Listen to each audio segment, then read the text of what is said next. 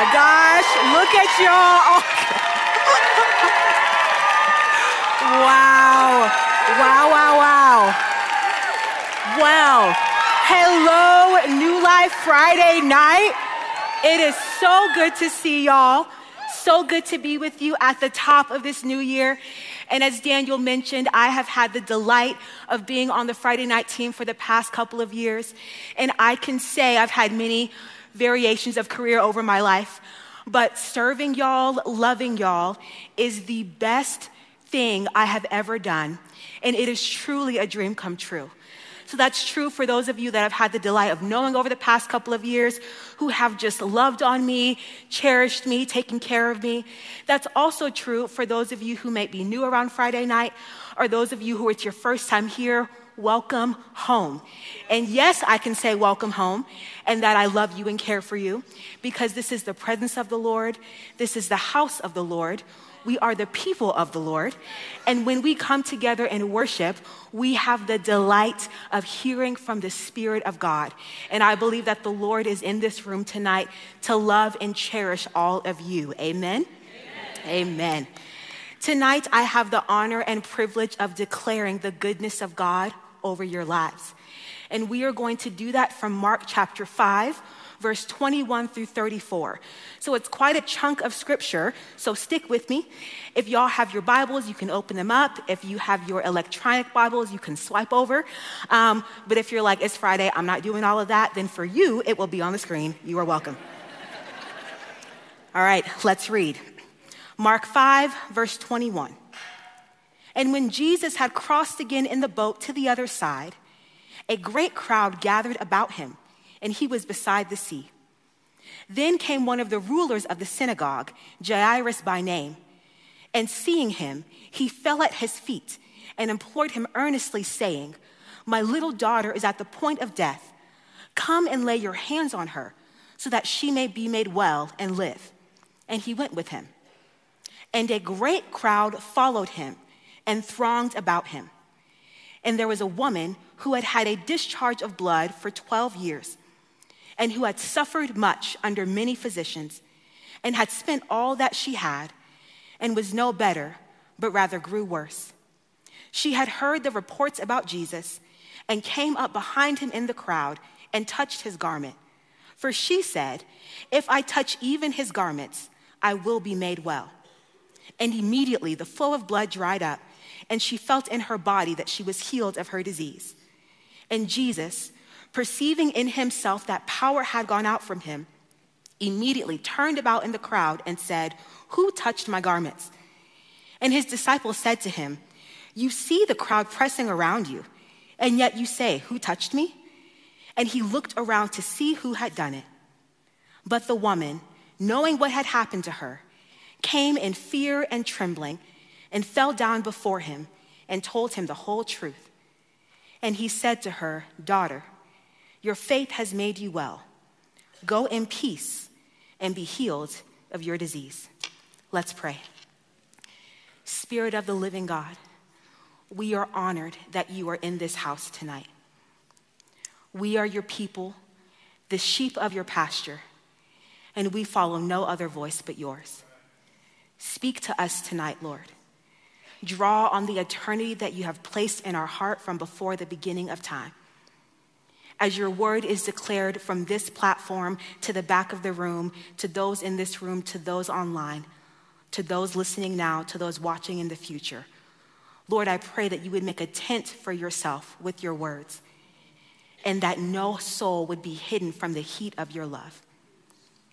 Holy Spirit, I pray that you would be pleased with this offering, and that you would have direct access to your people. In Jesus' name, amen. I heard a story once of a young woman who was pregnant with her first child. She was gonna have a little girl, and she and her husband were so thrilled. All the tests were great, the ultrasound was great, the sonogram was great, and they were all set for their little baby to be due in May. But in February, something started to go just a little bit wrong. Her husband took her to the hospital, and within an hour, she had to be medically evacuated to a hospital in another city so that they could take care of the labor where they were better medically equipped. And this young woman, she was lying on the delivery table, scared out of her mind, shocked, not sure what was happening. But these lyrics from a song she heard once came to mind. And it's a song, some of you might know it, called Because He Lives. And the lyrics in the song said, as death gives way to victory, I'll see the lights of glory, and I'll know He reigns. And that young woman looked at her husband, who was holding her hand, also terrified, and said, we will have victory. We will have victory. Our daughter's name will be Victoria, and we will have victory in this situation. Sure enough, the baby girl was born, 3 months premature, at 1 pound, 11 ounces. But that family had victory that day. That young woman was my mom, Sharon Lewis. Her husband was my father, Frederick Lewis. They're right over here. I love y'all. Yes. They had victory in that time. And I believe that from our family to y'all, I am standing here as a prophetic declaration of victory over your life for this day and for the rest of 2023. This story, amen. The story I read to y'all from Mark 5 is another story of victory that's been told for thousands of years. It's a story of resilience and of courage and of hope and of passion and of audacity. Like this woman who had the issue of blood that we read about, like my parents, where they were struggling with me.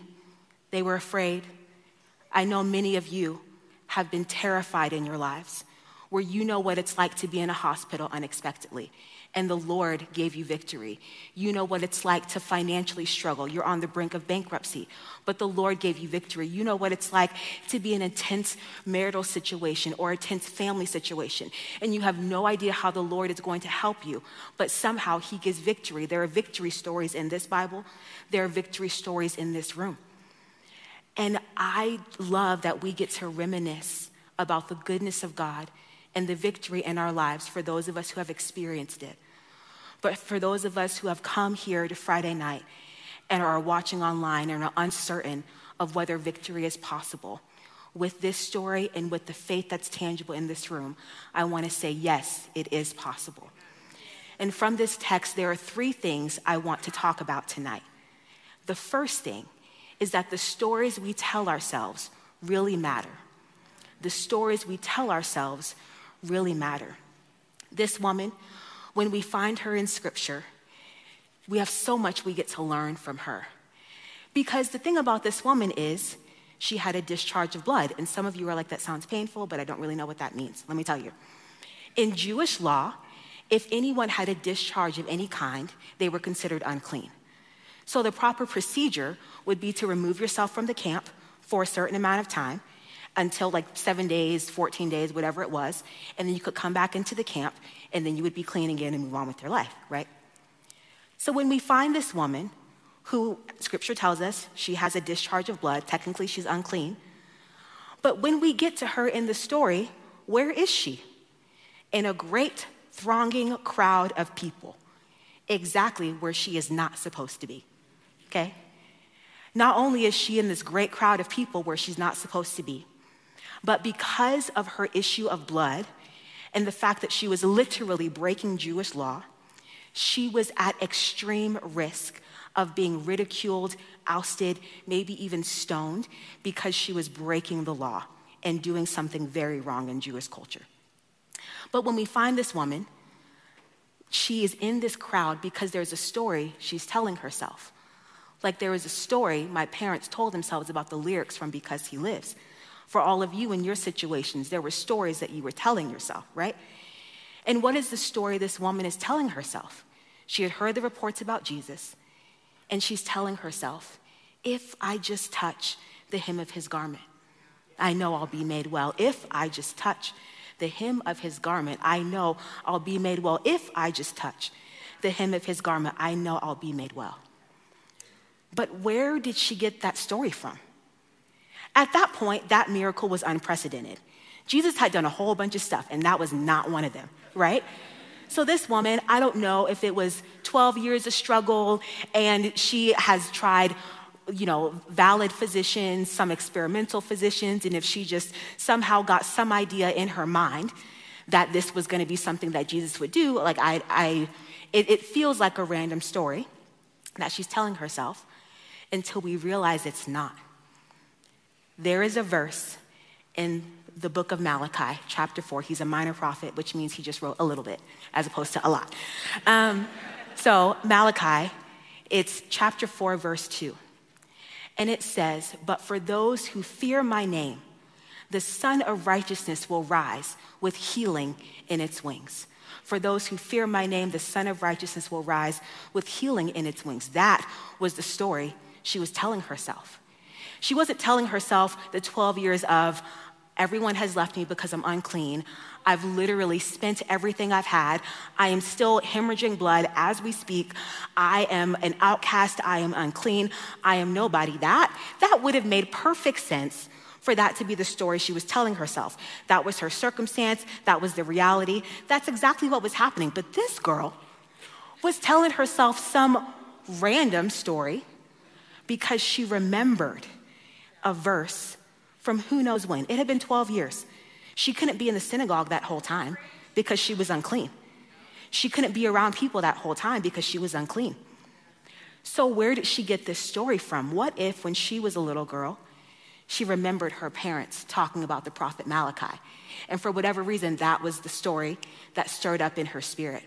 Or what if when she was around people in great community, you would think for her to suffer much, spend all, you would have to think she was a woman of means at some point. So if she was in the synagogue when she was well, when she was healthy, when things were good, and it was, oh, there's that verse. But for those who fear his name, the Son of Righteousness will rise with healing in its wings. Oh, well, I'm wealthy. I have community. I'm fine. Oh, but that verse stuck in her mind because one day when she wasn't fine, that's what she remembered. If I just touch the hem of his garment, I will be made well. That was the story she was telling herself because the stories we tell ourselves really matter. And she was compelled to go to Jesus, which brings me to point number 2. Point number 1, the stories we tell ourselves really matter. The stories we tell ourselves are stories of faith, promises, the word.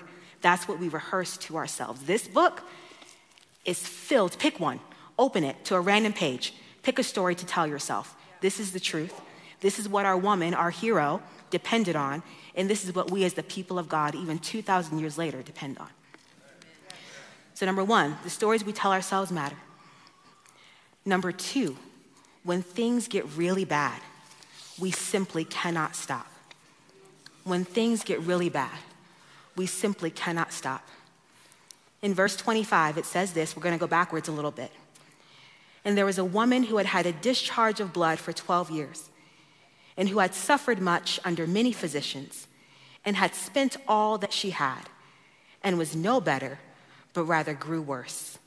She suffered much, spent all, grew worse. Suffered much, spent all, grew worse. Some of you know what that's like. This woman was hemorrhaging blood from her body. And some of you know what it's like to be in physical pain. Some of you have chronic illnesses in this room.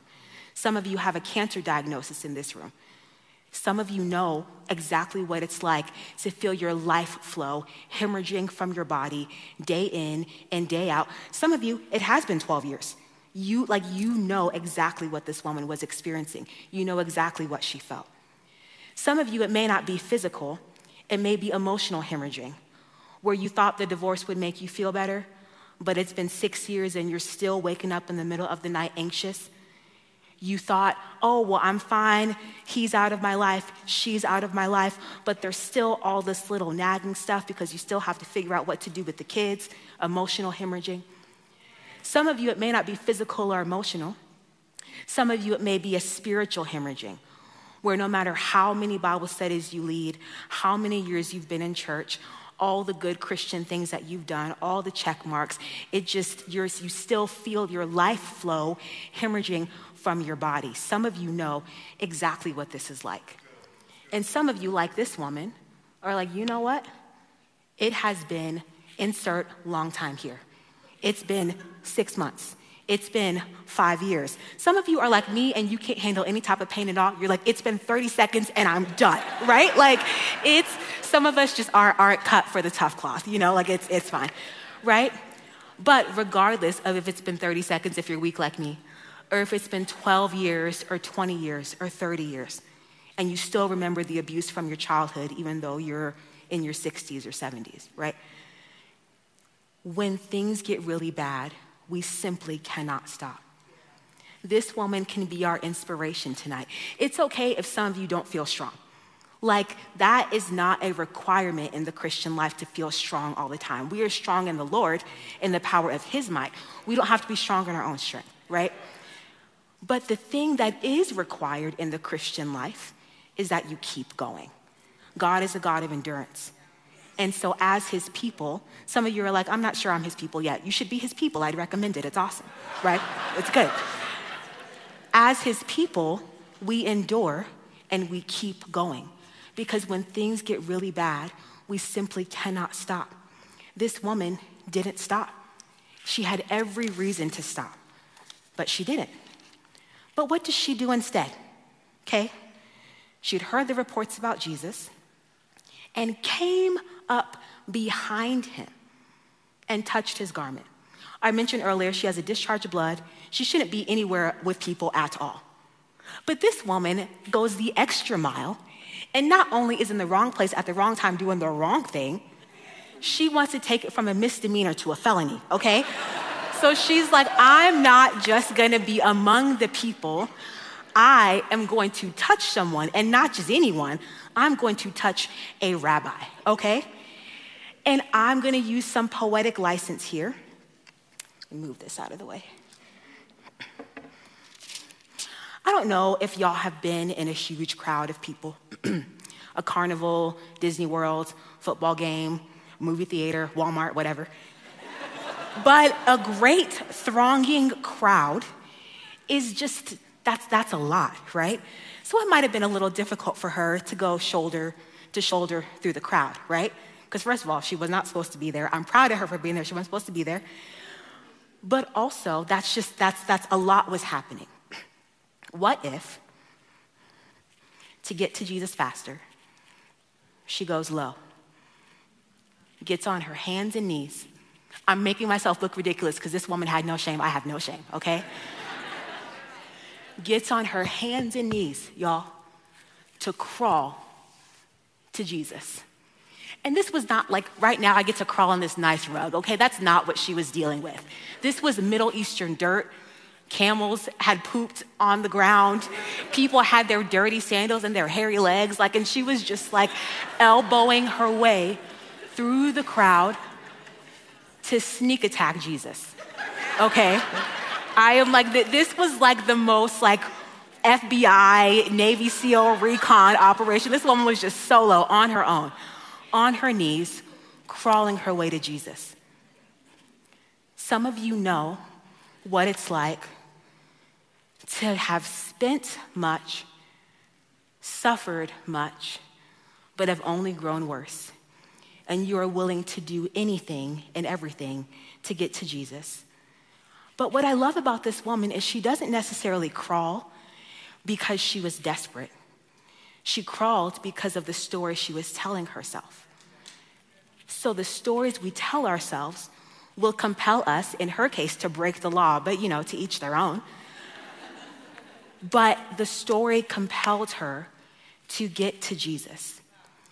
So she sneak attacked Jesus, came up from behind him, right? And it says to touch his garment. This was the garment she touched.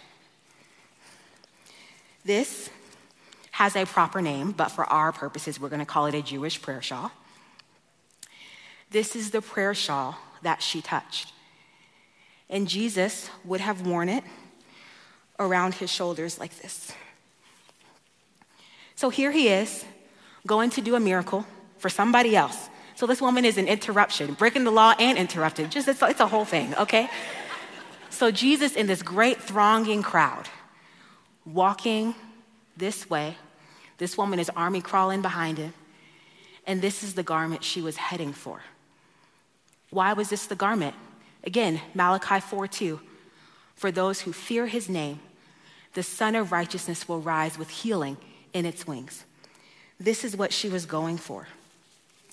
This also has a proper Jewish name, but we're just going to call it a tassel for our intents and purposes.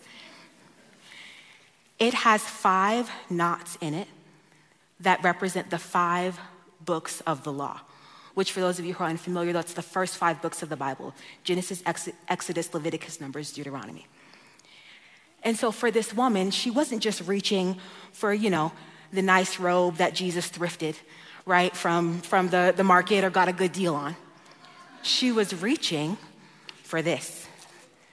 She was reaching for the word. She was reaching for the promises because she knew that that's where the healing was. The healing was in this.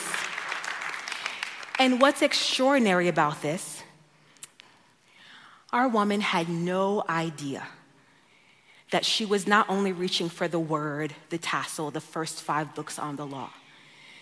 She was reaching for the complete word, which was Jesus Christ, who was the word made flesh and dwelt among us. She was reaching for the old covenant because that's what she knew.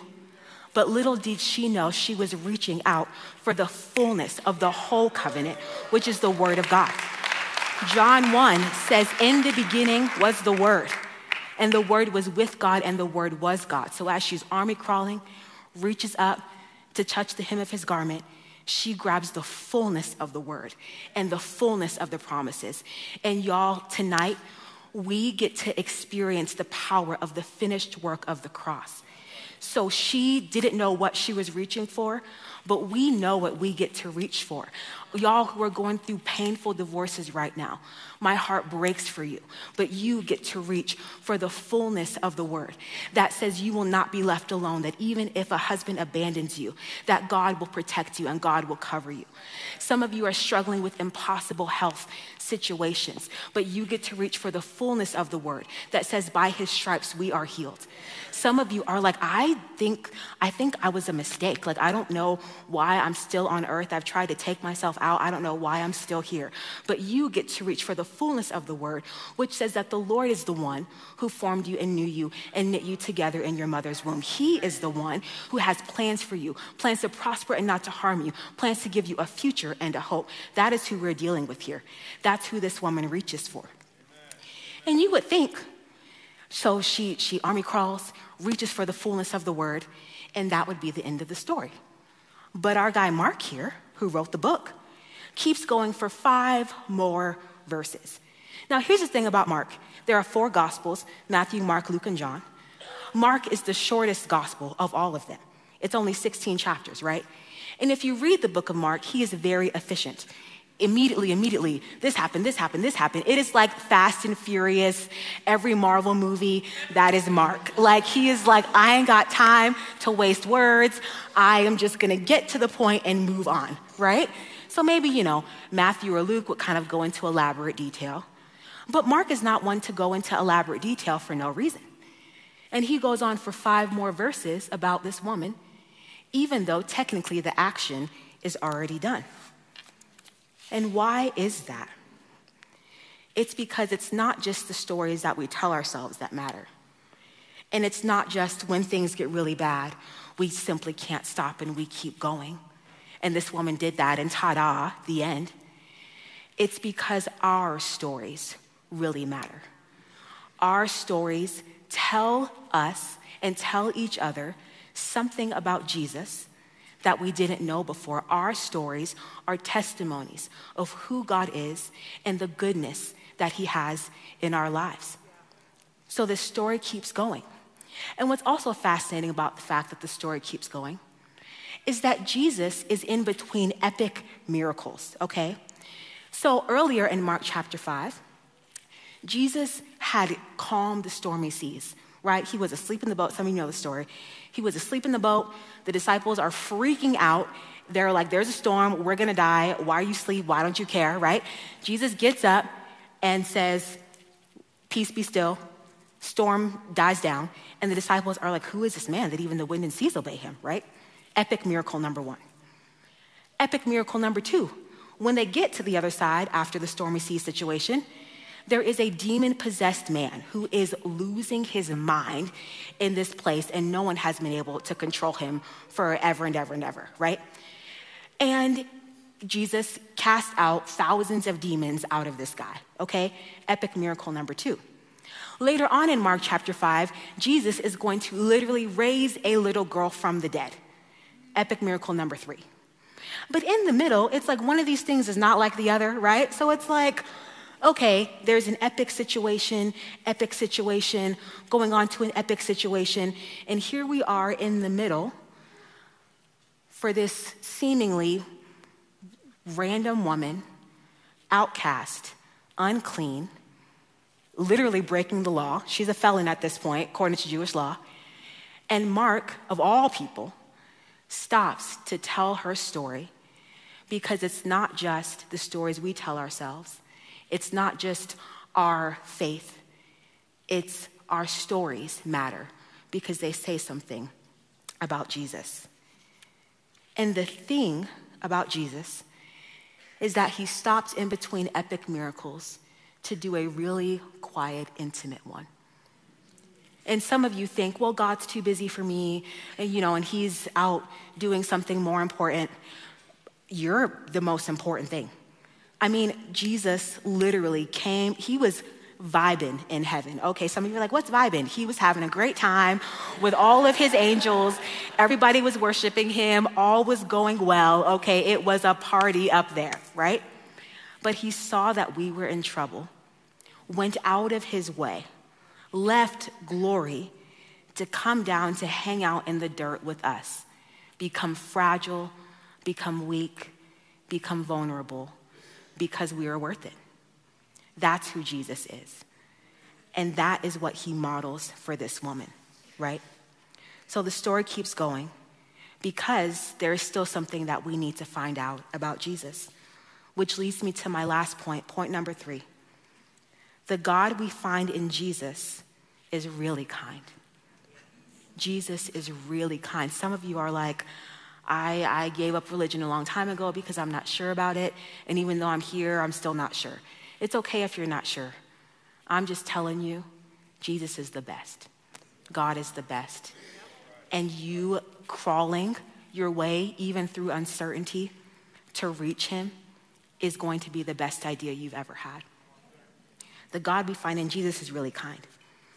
So in Mark 5, verse 30, it says, "In Jesus, perceiving in himself that power had gone out from him, immediately turned about in the crowd and said, 'Who touched my garments?'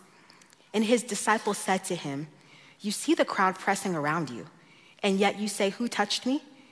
And he looked around to see who had done it. Jesus, perceiving in himself that power had gone out from him, immediately turned about in the crowd to see who had done it. First of all, Jesus was at peak celebrity status at this time, okay? So it's not like, if I were to go to a basketball game or a football game or a concert, ain't nobody looking for me, right? They're like, we don't know you, like you have cool hair, but that's about it. Like moving on to who I actually came here to see, right? But Jesus is the star of the show. And let me remind you, it's a great thronging crowd. It's not like a little crowd. Like we're a big crowd tonight. This crowd is bigger, okay? And everyone is pressing in, jostling, right? Rushing to do a miracle for someone else. This woman had nothing to do with it, right? But Jesus perceives power has gone out from him. When is the last time this woman, broke, poor, not even named? The demon guy in the story I told you earlier, even he had a name. It was a demon name, but even he was named. This woman wasn't even named in the Bible, okay? No name, poor, broke, hemorrhaging, sick, and a criminal, right? But power comes out from Jesus when she touched him because of her faith. Y'all can't tell me nothing about you to convince me that if you don't reach for Jesus, he won't reach back.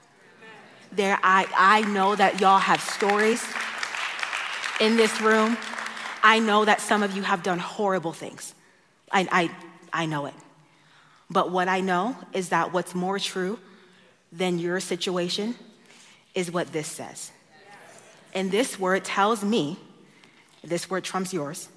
What this word tells me is that it doesn't matter who you are, where you've been, what you've done. In this situation, what this woman is currently doing, Jesus will respond to you in faith.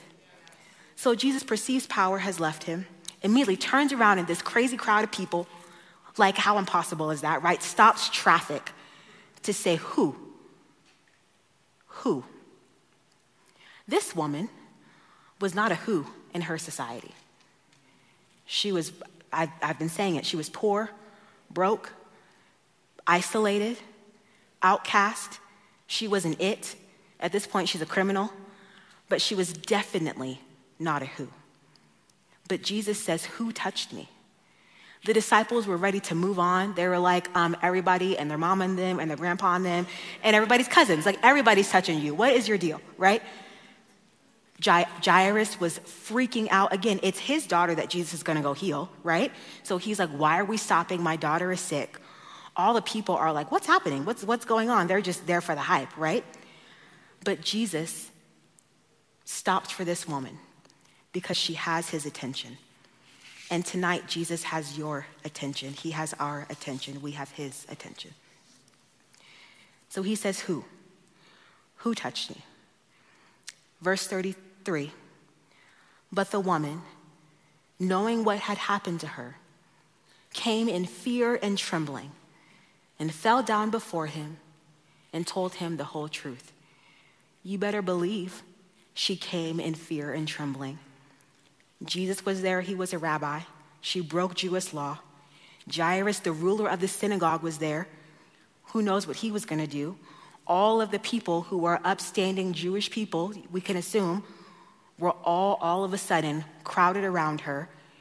And she's like, I don't know what's going to happen to me. Yes, I have received healing that I've been waiting for 12 years for, and it happened immediately. I felt it in my body.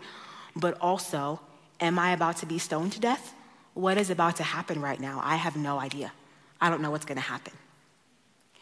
So she's in the midst of this crowd, on her knees yet again, telling Jesus the whole story, sputtering out this story. Well, like I started this hemorrhage of blood and I don't know what happened. And then it was 7 days and 14 days and then 6 months and then a year and then 3 years and then 5 years and then 7 years and 12 years. And I don't know what happened. I've tried everything and I've gone everywhere and my husband left me and everybody left me and I have no one. I live on the fringes of society. You know that part of town over there that nobody ever goes to? That's where I live and I don't have anything. And I just heard that you were around and I heard what you've done for the blind people and I've heard what you've done for the deaf people. But then when I heard what you did for the lepers and that you've even touched lepers and that maybe you could touch me, I thought that maybe since you were here that you could help me. And I just pulled on the word. I just pulled on the law. I hope I didn't do anything bad. I'm healed. Thank you so much. Oh my gosh, trembling, sputtering the story in front of Jesus, in front of everyone. And what's amazing is that for the first time in who knows how long, someone is listening to her. Jesus turned about in the crowd, said who, found the who, and is listening to her tell her whole story. For when was the last time someone had done that for her? Listened to her, cared about her, carried her story at all. The word says she suffered under many physicians. Those physicians, she's one of however many people they would see. Oh yeah, everybody's in pain. Here's some medication, move on. They try the surgery, we'll see ya. But she encounters Jesus. Not only is she healed, but her story is heard. And that's who we're dealing with. That's who we're dealing with. We're not dealing with a God who's just like, oh, you're just one of bazillions of people I've made. He's like, Linda, I know you. JR, I know you. Michelle, I know you. Melissa, I know you. God knows you by name, right? And this woman is unnamed in the story. But as Jesus listens to her, can you imagine the pause? She finishes. Jesus is right there looking her eye to eye. She had courage to crawl up behind him, grab the word, but not see him face to face. But Jesus gives her the dignity to look at her face to face. And of all the things he could have said, he could have just said, oh, well, that's bad. I'm glad you're better. Moving on. I have something else to do for someone important. He didn't say that. He could have said, oh, great, your faith has made you well. That's awesome. Have a good day. Moving on. But he hears her whole story. And in verse 34, the first thing he says is daughter. Daughter. The woman had no name, was an it, was an outcast, was a nobody. So Jesus not only says, who? And people are like, everybody. What do you mean who, right? He starts to dignify her, listens to her whole story. And of all the things he could have said, the first thing he said was the same thing his father said to him when he was baptized in Mark chapter 3. Of all the things that God could have said about Jesus first, when he's publicly debuted, as the guy, the GOAT, right? Greatest of all time for those of you who don't know.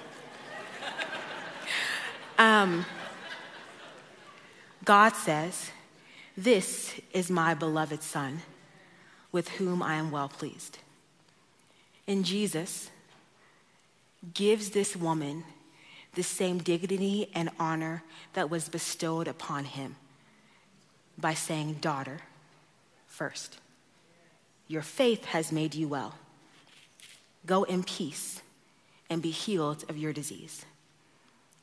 Jesus took care of everything that was taken from her, not just her physical health, but her emotional health, by restoring her name to her, her title to her. She wasn't just person, I don't know what biblical names were, Anna, Mary, Elizabeth, whatever. He didn't just give her any name. He gave her a title of belonging. He dignified her. And tonight, for each and every one of you in the room, God is saying son. He is saying daughter. Bruce and Linda over here in their 80s, it's still son. It's still daughter. Those of you who are young in the room in your 20s, it's son and it's daughter.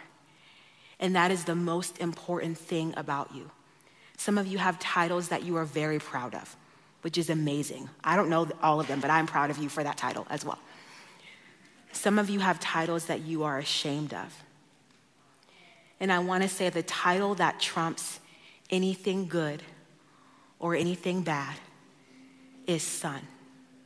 It's daughter. And that same Jesus who encountered that woman, who touched her and restored her, is the same Jesus who is here to encounter us tonight. Will you stand with me if you are able? We're going to take communion. If y'all don't have communion, raise your hand and someone wonderful from our team will get you one.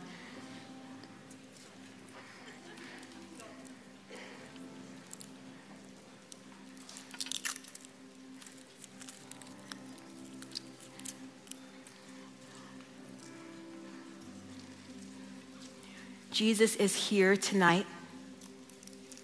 And just like I think he might have slowed down a little bit when our woman was crawling to him on her hands and knees to make sure she could catch up with him, I believe that Jesus is here to encounter us tonight and has slowed down between epic things that he is doing other places to do an intimate, quiet miracle for each and every one of you tonight. On the night he was betrayed, Jesus slowed down. He had just come from the triumphal entry where everybody was throwing their hands in the air and waving them like they just didn't care. Hosanna, Hosanna, palm branches, and the whole deal. And he was about to do something else epic, where he was going to die and then freaking raise himself from the dead. I mean, come on, So he's like, I was, did something really awesome, about to do something extra awesome. I ain't got time for none of y'all, right? But Jesus, at this point, we kind of know he has a vibe, right? So on the night he was betrayed, he slows down to eat with his friends. And the first thing he does is take some bread. Take your bread. And he says, "This is my body, which is broken for you. Take this and receive a new name. Receive the name son. Receive the name daughter. And do this in remembrance of me." You can eat.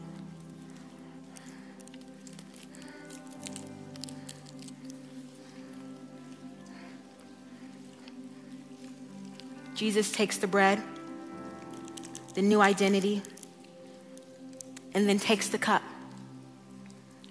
which represents his blood.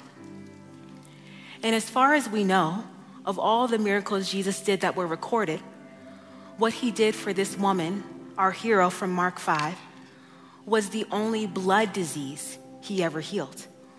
He opened many blind eyes, deaf ears, lepers, the whole deal. But there was just one blood disorder that he healed. And part of me wonders that when she grabbed him and he felt power come out, if it was a foreshadow of the power that would come out of him as he shed his blood.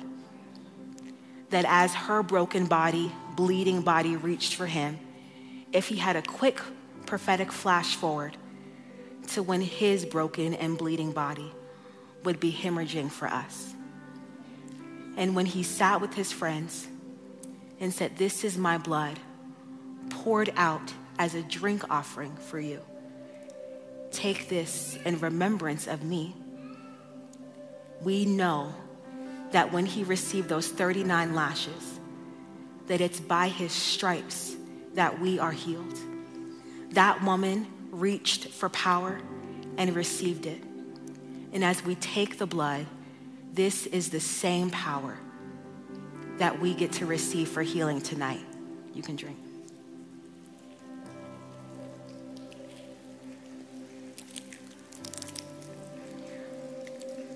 The worship team is going to lead us into a song.